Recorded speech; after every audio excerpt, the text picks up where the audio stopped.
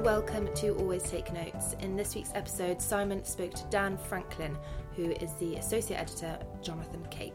So Dan is a legendary figure in British publishing. He used to run Jonathan Cape, and he now still works there 3 days a week. He edits some of the most famous British literary novelists, including Ian McEwan and Julian Barnes. And he spoke really fascinatingly about his own long career and also about what it means to be an editor both of fiction and of non-fiction. We hope you enjoy the episode. Okay, I'm here with Dan Franklin at the headquarters of Penguin Random House in central London. Dan, could we start off with you just telling me a bit about your early career and your entry into publishing in the 1970s and how the business then compared to how it is now? I started with Peter Owen, who's a tiny independent publisher. So it was completely atypical and remains so. I mean, the company's still going, which is completely astonishing. But it was very, very atypical at the time. And I don't think one can extrapolate from that to the general state of publishing as a whole. But there are certain things that you can certainly talk about. I started in 1970, and I was called the sales assistant. I think the staff was about 4 people, and I worked in the office in the morning where I had to mark up the invoices as they came in by post, which is incredible now. And I wrote down on each one what the discount was. So I wrote 1/3, etc., etc. That was then passed on to the warehouse, and the warehouse was positively, the whole thing was Dickensian. The warehouse was off the Gloucester Road, and still had copies of all the books that Peter had published 20 years beforehand, sitting there in mouldering stacks. But in the afternoon I went out and I was the sales rep in London for the imprint. And that's where it's completely different, because I only had to make about 6 calls ever, because there weren't any bookshops. Okay. I mean, there was Hatchards and there was Foyles, and there were about 4 others. I mean, I'm exaggerating, but it was almost like that. So the whole world was utterly different from a book-selling point of view. And where had you come from? Had you done a humanities degree, or what? I'd done English and American literature at UEA. Okay. And I published a poetry magazine while there, and it was different then. It was you didn't have to get a job. It was sort of, lots of people went travelling or whatever. Yeah. And I wanted a job, but the only thing that I could think that I could do, and I sort of thought to myself, I would read the papers, and I would think, God, you ought to get so and so to write a book. Okay. And then 6 months later, Tom Mashler, who then ran Cape, who was the best publisher at the time, then published exactly that book. Okay. And sometimes made a success of it. And so I thought maybe I could do this. And at that time, all these, what we would now refer to as imprints, were separate firms? Yeah. Were they? Okay. Yeah. And the actual sort of volume of books being published, was that much smaller than it is No, today? I don't think so. I don't know. I honestly don't know. But I don't think so. I don't think that much smaller. Sure. And what were the relative advantages and disadvantages of the landscape as it was constituted then compared to how things are now? Again, it's very difficult for me to say, because I was in a completely atypical company. Yeah. Peter Owen was publishing mainly translated fiction. Okay. And sort of odd, eccentric non-fiction, lots of kind of counterculture kind of books, which appealed to me very much. I mean, I was probably still a hippie in 1970, and so he had lots of dope books, etc., etc. But he was a very, very defensive publisher, in that he printed very, very small print runs, and priced at least £1 or £2 higher than almost everybody else in the market. Which in the end drove me up the wall, because if he had something that was wonderful and was, you could really do something with it, one thought he wouldn't reprint it, and so on and so forth. And were there agents at that stage in the way that there yes, are now? But again, absolutely there were agents, but he never dealt with them because he paid peanuts. So I had absolutely no experience of agents at all until I left. And so what was your movement on from Peter Owen onwards? Well, within Peter Owen, I went from the sales assistant job to becoming sort of junior editor, and then I became the single editor there. So I was responsible for everything. And I stayed there for far too long. It was a serious career error, as it were. Why so? Why? I felt kind of responsible, I think. But why was it an error? Because I was way behind my coevals, as it were. If you look at if you have a career path, etc., etc. But from there, I went to Harville Press, as it was then constituted, which was part of Collins, and it published translations again, so I was well qualified for that. And fiction mostly. Yeah, and really seriously weird non-fiction. Could you give an example? Well, it was run, the big boss was a wonderful man called Adrian House, who loved publishing books about sort of African animals.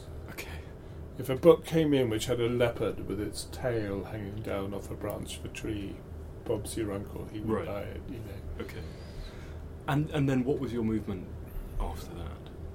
After that, I was headhunted to go to Heinemann. Which was independent at the time. Was it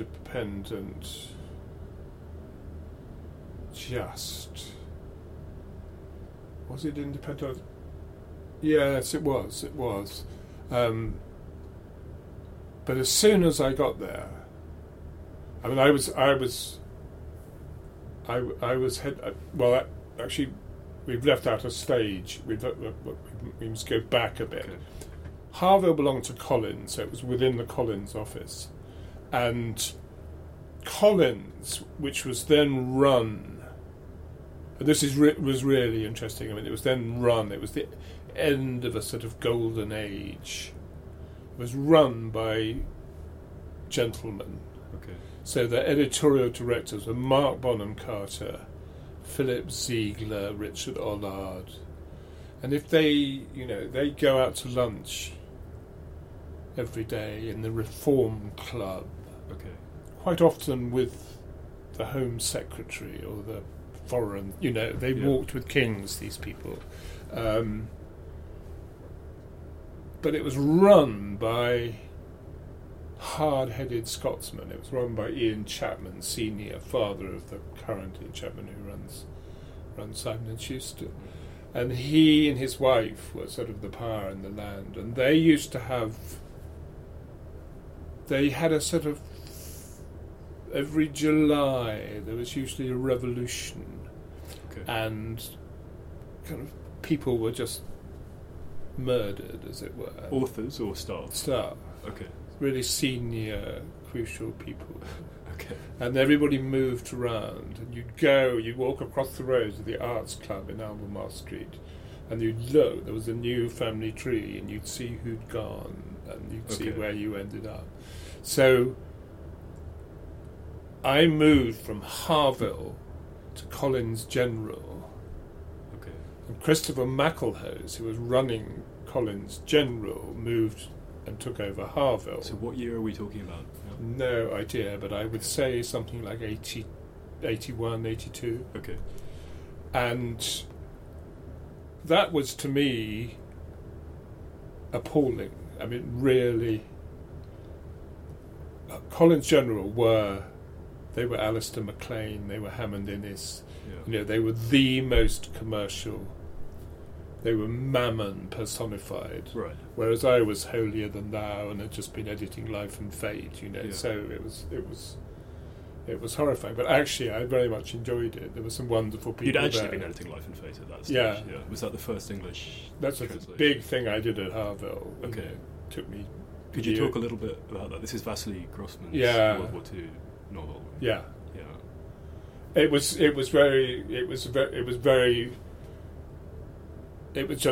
very memorable. I mean, I don't think I made any contribution at all, but it was translated by Robert Chandler, who's the great translator from the Russian. And I think it was his first big translation. And he had just lost both his legs in a bicycling accident at Highbury Corner. Okay. So he was completely crippled. So I had to go to him somewhere in Finsbury Park or somewhere, and we sat there all day. Okay.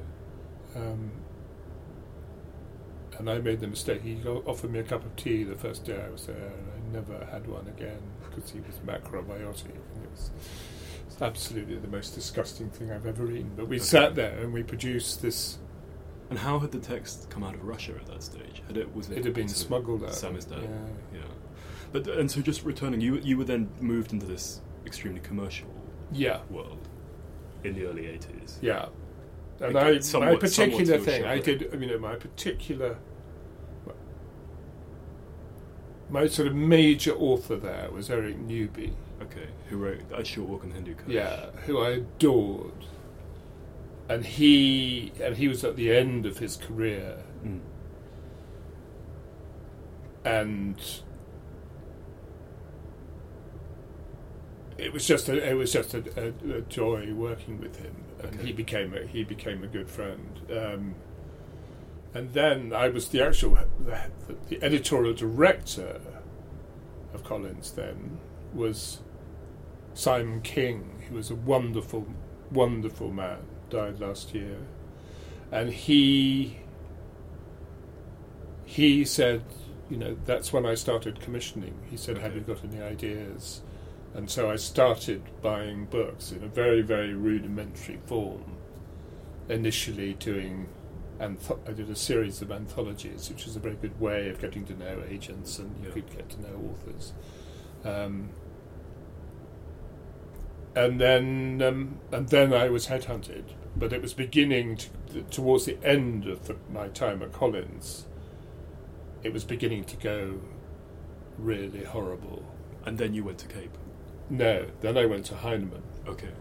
I was then headhunted for Heinemann. Okay. And before moving on with the chronology, could we talk a bit about what being a book editor, in your view, involves? What is the heart of the job? Well, you're making the book as good as you can get it, but only. I firmly believe that the author knows best, unless they. Occasionally one throws one's hand up and says, "No, okay, this isn't going to work," but otherwise. There's a difference between American editors and English editors. They think we don't edit because we don't force people to change every sentence as they do in the States. But mainly now in a company like this, it is that you are the prime representative for that author and that book.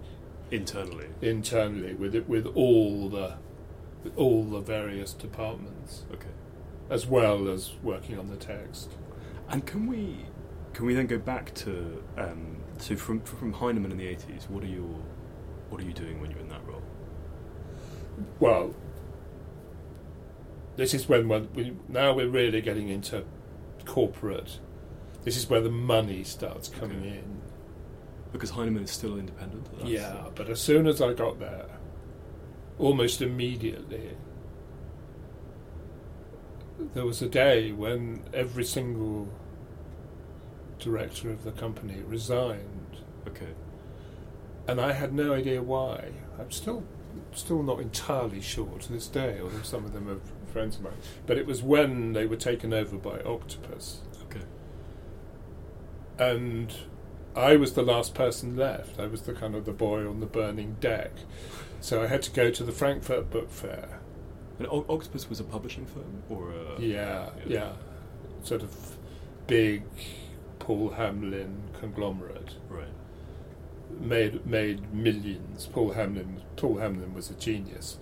Made millions selling cheap illustrated books, all printed in Czechoslovakia at the end of the war, when there was Czechoslovakia had no industry, and but they had this ability to print illustrated books, and he gave them loads and loads of work. And I once went there on a sort of mission with people from Octopus, and Paul Hamlin was regarded as a saint there. People had his picture on the wall. Okay. So anyway, they were sort of ruthlessly commercial, and they acquired Heinemann and Secker, which were joined together then. And everybody resigned, Except for you? Except for me, because I was too naive. I didn't know what the issues were. In the mid-80s? Yeah. And I remember how my boss was Fanny Blake, and I had to go to the Frankfurt Book Fair for the first time with her list of appointments, and explained to everybody, I'm terribly sorry she's left, etc., etc. And then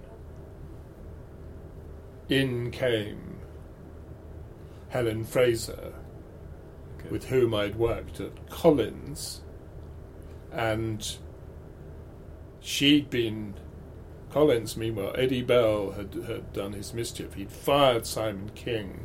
Helen Fraser had stood up for Simon King, and so she got fired.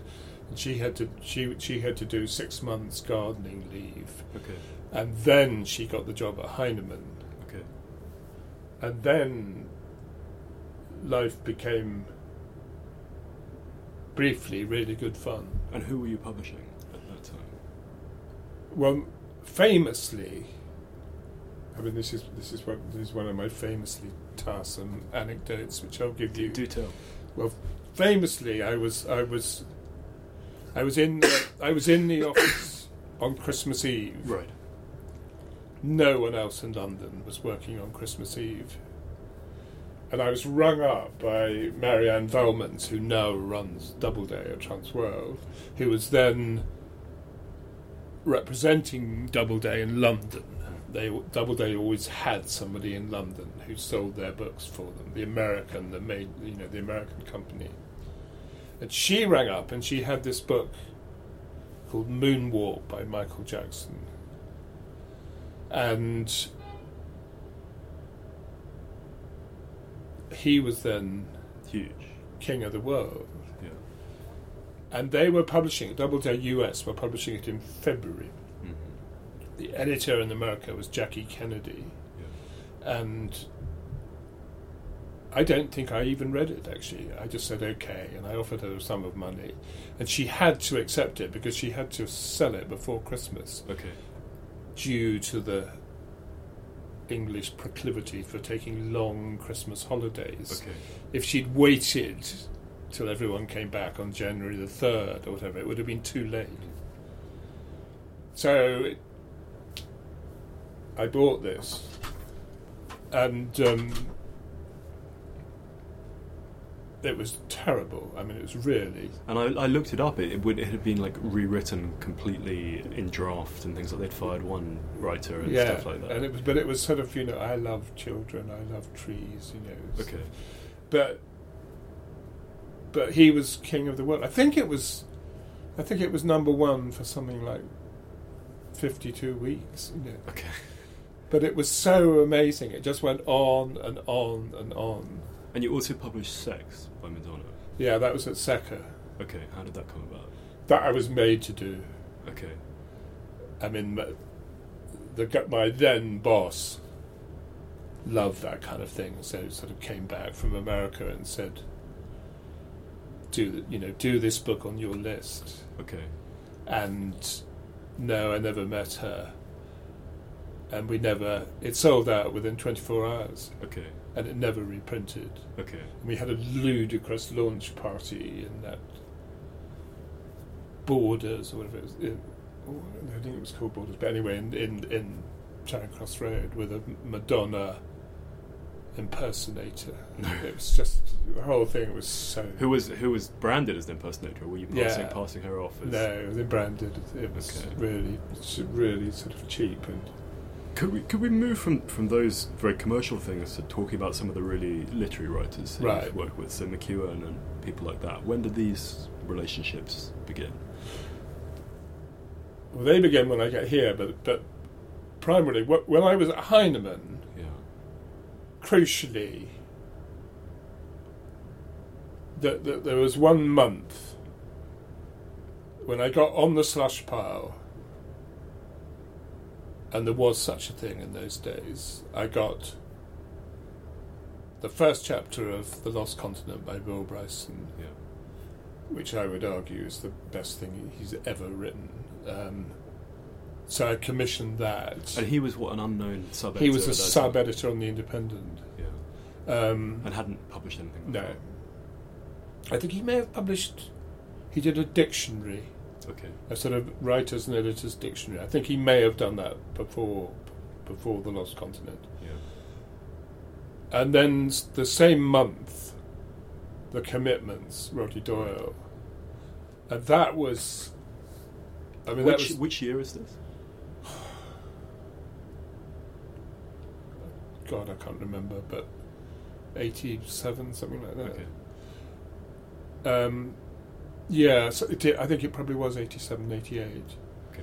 And that was a sort of key moment. I mean, that was the first fiction that I published, because I was supposed to be doing non-fiction. Yeah. But I loved that book, and I loved that music. So it was absolutely. And were these coming in unagented? They were literally on the slush pile. Yeah. And so, was there anything else in this magic month that you? No, okay. It's enough for 1 month. I mean, that's actually your lifetime supply. Yeah. If you're getting through from the slush pile, you never get more than 2 in a lifetime. Okay. So it was. What did you see in them? Well, Bryson was a genius. I mean, Bryson, you literally, you wet yourself reading this. I mean, it was 10 pages. Yeah. And it was, people who can write funny. And that was really really funny. And I haven't read that, but I've read a lot of other Bryson, but what is The Lost Continent about? Lost Continent is, it's about his childhood. It's him going back. It's him going back to America and retracing. It starts something like, I grew up in Des Moines, Iowa. Somebody had to. And then it's all about the horrors of growing up in Des Moines and travelling round and going to the places where he would go with his father in the back of the car, etc., etc. And what he was wanting was to be commissioned to go to America to do this road trip. Right. And I think I paid him in princely £1,500, and he went off and did it. Okay. Then, when the boat was finished, our rights director, who was then Felicity Rubinstein, auctioned it in America and sold it for $350,000 or something. In the late 80s? Yeah. Okay, so a lot of money. Yeah. And changed his life, changed my life, etc., etc. How did it change your life? Well, just because suddenly, you had this big property. I'd made the company lots of money. And did that change your kind of currency internally. Yeah, I mean, people. If you have a success, then people are more inclined to believe you when you tell them about the next thing that you think is going to work. And what was the next thing? Can't remember. Okay. And then, so going back to McEwan and people like that becomes at Cape, does it? I mean, when do you move to Cape? Well, the key thing, okay, so after 3 years or something at Heinemann, I'm then appointed to run SECA, which is the really serious job doing really serious literary books. Okay, fiction. Yeah. And non-fiction. Okay. It's a wonderful list. And I sitting in there as Robin Robertson, and he was already working there. So we've worked together for 30 years. And he was doing amazing publishing when I got there, and went on to do even more, to do kind of Irvine Welsh and so on and so forth. But I then had my own list in which I could experiment. Okay. And who were your writers at that stage? Well, the key. I mean, Roddy obviously became crucially important because then there's the film of the Commitments, the Snapper, and then the Van, shortlisted for the Booker Prize. Paddy Clark then won the Booker, and I was editing. Of the people who were still there, I was editing Malcolm Bradbury and David Lodge. I mean, Malcolm Bradbury taught me at UEA, so that was a great pleasure. Yeah. But then I was taking on people like Louis de Bernier, and who was an unknown? Who was a total unknown. How did you find him? He had an agent who was just sent in. Okay. And how does your relationship with a writer change from being a complete unknown to them being a Booker Prize winner or something like that? How do you manage those relationships? Well, I mean, I'm trying to think of the writers of mine who've won the Booker. I mean, there's never been a problem in that. I mean, the only sort of, as it were,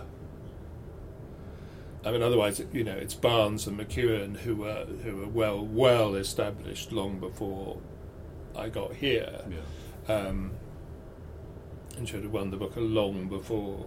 But with Roddy, Roddy's the most grounded author in the universe. I mean, I always say he ought to give classes for young writers about how you behave, because from the word go, he knew exactly what he was doing. Could you give some examples? His first interview was in the Groucho Club, some journalist. Yeah. And that was his first interview for his novel, which most people, would be nervous. And he came out and he said, if you ever make me go in a place like that ever again, I'm leaving. Okay. And he just knew. Yeah. And when you're editing fiction, what are you doing? What are the discussions? What are you? I'm not doing anything. I'm a really, really bad fiction editor. Okay. I have no. I find that hard to believe. No, it's true. All I can do is recognise almost everything that I've taken on has been really good when I've taken it on. Okay. I have the greatest admiration for people who say change third person to first person, etc., etc. Yeah. And I've worked with lots of wonderful editors, but I'm not one of them. Okay. I've employed them, and Robin is really good at that, and there are people out there who are brilliant at it. But I quite truthfully, it's not my skill. So what is your skill? I think I'm much better at non-fiction. But I mean, if I have one, it is that, that... Because the whole thing is gambling, right? Yeah. What we do. So, my skill is thinking it's worth putting all my chips on that particular... Okay. And how is it different in non-fiction?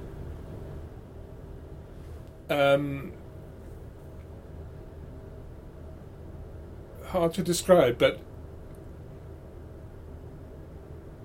the structure is different. You know, you're not taking apart something that is, you know, sort of absolutely crucial in the way that is in fiction. Yeah. And it's easier to wrestle with an author's work, and I think they will accept it more than if the novelists would. And when did you come to Cape then? I came to Cape in '93. Okay. And what was Cape's kind of position then in the British literary market? It had changed. I mean, when Tom Mashler ran it, which is when I was, you know, I used to go, when I was a teenager, I used to go to the library and I would take out every single Cape novel just by looking at the colophon. Really? Okay. Yeah, because I mean they were amazing. They were simply amazing. Could you give some examples? Who were they publishing at that? Well, they were publishing Catch-22, Thomas Pynchon, you know, McEwan, Barnes, Rushdie. You know, it was Tom and Liz Calder. Yeah. Amazing American list. And they were independent at that time. Yeah. Then they're taken over by Random House. Before you arrived. Yeah. And David Godwin had been running it, and I succeeded David Godwin at Secca as well. Okay. So we have this kind of odd sort of symbiotic relationship. And I had at least twice, if not three times, it was obviously the place that I wanted to work. Yeah. It had, to me, Cape had the best list. Cape was the best publisher. And I applied, as I say, several times to Tom and never got the job. Yeah. So I arrived and then I was his boss. Okay. And so when you arrive in '93, it's part of Random House, and who were how does that Cape of '93 compare to the Cape that as a teenager you were taking every book out of there? Well, it had changed because David had been running it, you know, in the interregnum. Yeah. There was still the, you know, the Barnes, Rushdie, Amis, McEwan axis there, Yeah. but David had taken on many other writers of his taste, Okay. and he had a wonderful designer in Pete Dyer, a famous jacket designer, who had actually been at Secca with us at one point, and he had Mark Hoban, who is the most brilliant photographic publisher in this country. Okay. So he was doing, you know, Maplethorpe and Avedon and so on and so forth, Yeah. and some wonderful books, but not the. It wasn't quite the kind of glorious thing that it was 10 years earlier, Yeah. in my view. And that McEwan, Amos, Rushdie axis, how much of an axis is it, both within publishing but within the broader literary landscape? And are they all a kind of a gang who hang out together in reality? They're all friends. Yeah. I think they hang out very little, Yeah. in that they're at different ends of the world, as it were. Yeah. But they're still. I mean, they are. You know, they are still completely ludicrously the last. They are the last kind of literary gang that everybody lumps together, Yeah. and it's extraordinary. You know, all the subsequent people. They don't have gangs, as it were. When were they first? Well, because of the What was first the gang? Bill Buford Granter list, Right, I think. from '83. Yeah. Yeah. and because they were all on that, and they were, they were friends, and then so I arrived, almost as soon as I arrived, I had the awful Martin Amis information. When he moved agent. Yeah. Yeah. And how did that affect you as the publisher? well, it was just awful, that. This, to give context to those who don't know, is when he, correct me if I'm wrong, he fired his long-time agent. His long-time agent being Pat Kavanagh, Yeah. who was Julian Barnes' wife. Yeah. And then he, famously, the legend has it that, he was having his teeth fixed in New York and he needed lots of money. Yeah. And so he moved to Andrew Wiley. Yeah. That was the moment when everybody was moving to Andrew Wiley. Okay. He was literally cleaning up that roughly at that period. Sorry. Why was that? What could he offer? Money? Mm. Yeah. But I think more to the point, he could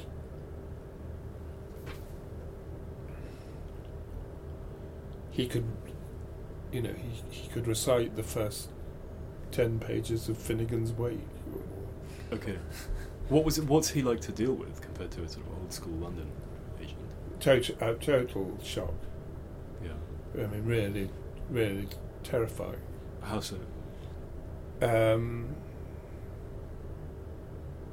mean, he's not like that now, but in those days, he was totally iconoclastic. He didn't give a toss about, old-fashioned relationships, etc., etc. Yeah. He would break contracts, break option clauses, etc., etc. But he was completely brilliant because he only took on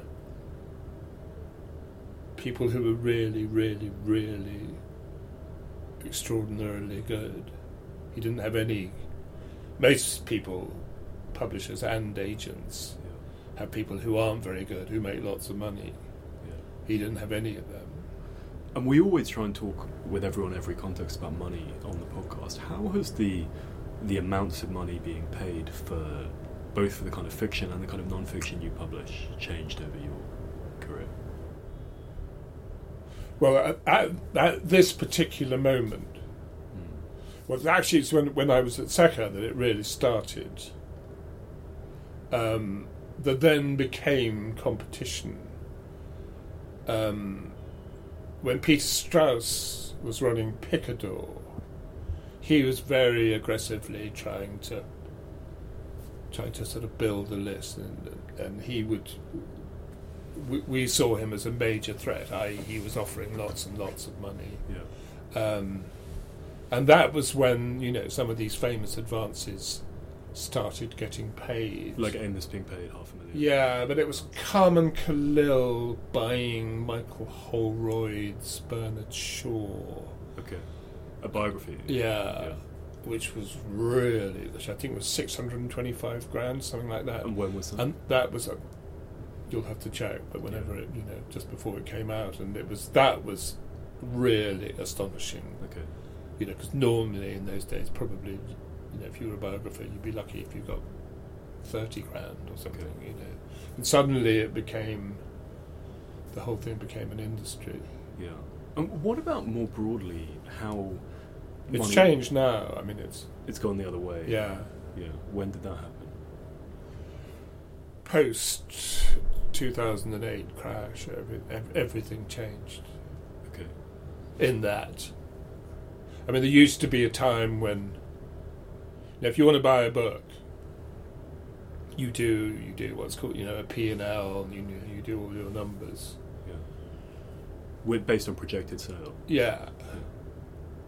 And in the old days, you put in, people just put in completely ludicrous figures. Really?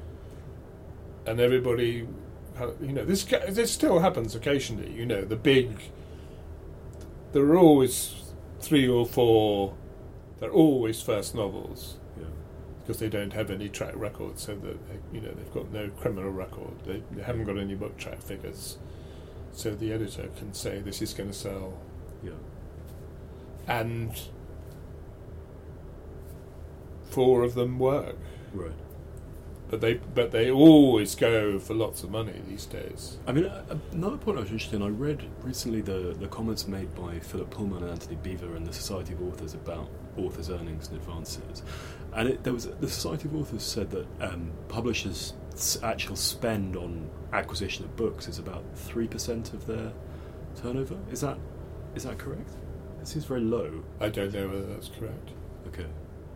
Because it seems that the point that they were making is that the book trade has been in recent years relatively buoyant, but authors' earnings have stagnated or fallen. Yeah. Why is that happening? Amazon. Okay. I mean, there's this crucial thing. And again, around it, when Amazon starts, whenever that was, 1990 or something, that publishers put in what's known as a high discount clause in their contracts. With Amazon? No, generally. Okay. They said, for sales at a discount of over a certain percentage, we will only pay 4/5 of the prevailing royalty or whatever. Okay. Amazon arrive. Once Amazon are up and running, the sales are enormous. Okay. So you have something like Captain Corelli, when it came out in paperback, would sell, however many, 500,000 copies. Okay. So Louis is sitting at home going chickadee chick, 10% of $8.99 times. I ought to be getting this, and in fact, suddenly, he's getting nothing like that. And why? Because it's all this high discount. Okay. So he's getting a much smaller royalty. But it seems that even if the publishers themselves are making more money, then I understand the role that Amazon has, but how can the publishers be making more money but the authors be going lower? Surely that's about decisions made within the publisher, not externally by the marketplace. I mean, it depends on. I don't think the publishers are making. Okay. I don't think that percentage has changed in my lifetime. Okay. In some cases, it probably definitely has. I mean, if you had a big bestseller, and you're reprinting it over and over again, that's very, very profitable. Yeah. Has there become an increasing desire to get a few best-selling books as opposed to a larger spread of... Yeah, that's what the corporation wants. Yeah. How do you feel about that? I hate it. Yeah. They don't. Nobody's ever said that to me. But it's a sort of unwritten. What they want is for you to publish. The word they use is focus. What does that mean in that context?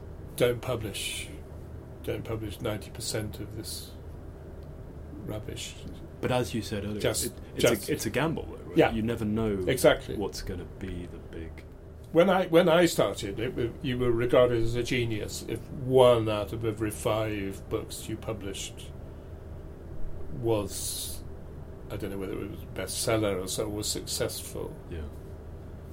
And I think there are probably places now where you wouldn't be allowed that luxury. Okay. You'd be expected to have a sort of better hit rate than that. I don't see how you can. Yeah.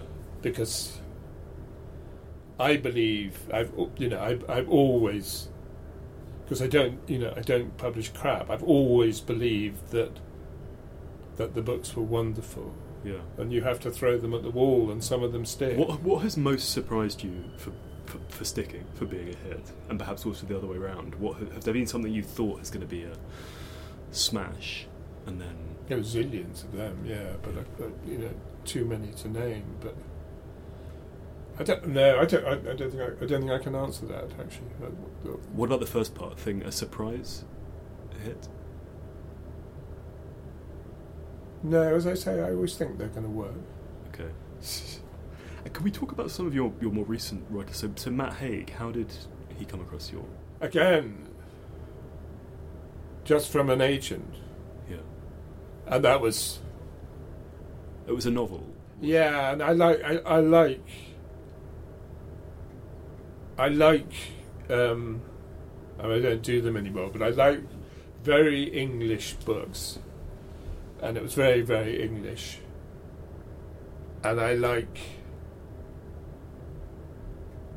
sort of weird, odd. So it was narrated by a Labrador. Okay. So you looked at a family through the eyes of it's called The Last Family in England. Yeah. And you looked at this family through the eyes of the Labrador, and the Okay. family was falling apart. And it was brilliantly done. Yeah. And did very well, but then... Then his subsequent books on... And then I did, I think, 2 more, which didn't work. Okay. And then he moved to Canongate, and the rest is history, which is wonderful. How... If you sign someone up and they produce a book and doesn't do that well, will they still get a second shot, or is that changing? Again, that's becoming more difficult. Yeah. But here, certainly within this division, Yeah. they would get a second shot. They might have more trouble getting a third shot, Yeah. and they definitely have trouble getting a fourth.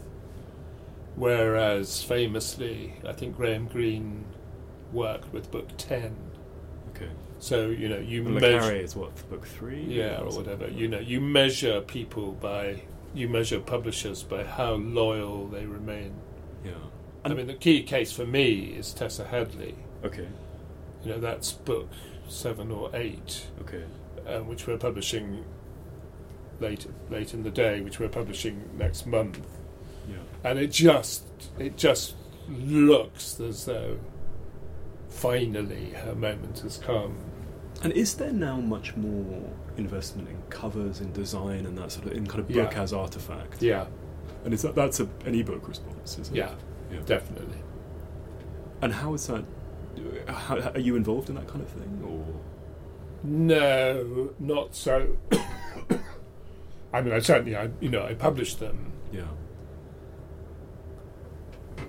And we have a brilliant design director who is very, very good at doing them. But I don't personally. I mean, the things that where I kind of get my kicks that way is publishing graphic novels. Well, can you tell me a bit about where your interest in that came from? Well, I started in 1998 when Random House Children's Books, they published Raymond Briggs in paperback, and they said, look, we've got this new Raymond Briggs. This is not the post-nuclear war. No, this is Ethel and Ernest, Okay. a book about his parents.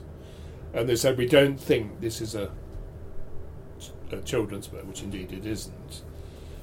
And would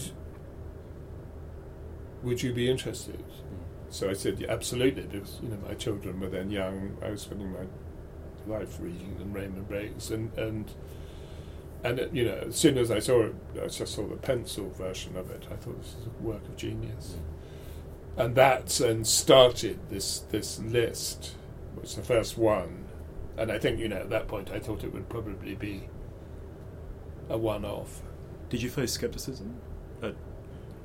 No, because he was such a... Not so much from Briggs, but from the broader idea of... No, he was... I mean, there was a tradition at Cape. Tom Mashler published some wonderfully imaginative books. Yeah. I mean, he was a brilliant children's publisher, and did kind of Roald Dahl and all that Clinton Blake and so on and so forth. But he also did things like, you're probably too young, but there was a book called Masquerade. Do you know about that? No. Kit Williams. it was a sort of bit large format illustrated book, and you looked at the pictures, and in each picture were hidden clues to how you and if you solved all the clues, you'd go off to Wiltshire or somewhere and dig in a certain field, and you'd find a golden hare. Okay. And the whole country became totally obsessed by this. Was there a golden hare? Yeah, there was, and somebody found it. And he did Jonathan Miller's book on the human body, again as big as an illustrated thing, and so on and so forth. So there was a tradition of Cape doing sort of interested quasi-illustrative books. And as a final thing, you mentioned you also worked with Philip Roth and Tom Wolfe. Were you editing them? No. Or were you just publishing them in... I never met Philip Roth, I was just publishing them. Okay. And would you have any interaction with the text or anything like No. that? Yeah. Absolutely not. Okay. I learned very early on with him Yeah. that you just did what you were told. Okay. And if you didn't, I did it, those days you used to have sort of sales brochures, Yeah. which the reps used to sell to the bookshops with them. Yeah. And I made the mistake of producing one that compared him to John Updike in some way. Okay. And he found out about it within, I think, 48 hours, and we had to withdraw it and reprint it, etc., etc. Okay. And again, the great Philip Roth had, in my view, without any question, the worst book jackets of any major author of the last 100 years. Why? Because he always, he chose them. He Okay. employed Milton Glaser to do them. They were, as it were... He did, not his publisher. He did. And they were 50 years behind their time, as it were. Yeah. And, when I started, I said, oh, well, we can do much better than this, Mr. Roth. No way. You just did what you were told. Okay. And it was, after that, it was easy, Right. Now that he's dead, will they be published differently? Well, they don't publish differently in paperback. Right. Okay. But the initial hardbacks will be in there. Okay. Well, look, we're coming to the end of our time, but this was really fascinating. Thank you for being such a gracious and candid guest, and wishing you all the best with your various projects. Thank you. So, Simon, I haven't had time, sadly, to listen to your conversation with Dan, but how did you find it? It was good. It was another wintry late afternoon in London, and there was a bit of ambient noise in the office, which isn't fantastic. But again, he's a kind of legendary figure who people outside publishing don't know about. So he's famous as a sort of magical book doctor who's produced all these famous books, but obviously not a public name. And very interesting to talk to him. He was very self-effacing in a very English way, but clearly knew what he was about. So I felt a real privilege to talk to him. Anyway, this has been Always Take Notes, hosted by me, Simon Acomb. Me, Eleanor Halls. Our producer is Nicola Keane. Zara Hankier does our social media. Our graphic design is by James Edgar, and our score is by Jessica Danheiser. You can find us on social media. We're at Always Take Notes on Facebook and Instagram, and Take Notes Always on Twitter. And we'd love it if you could rate and review the podcast on iTunes. And if you fancy chipping into our crowdfunding campaign, that's on patreon.com/alwaystakeNotes. Thank you. Thanks.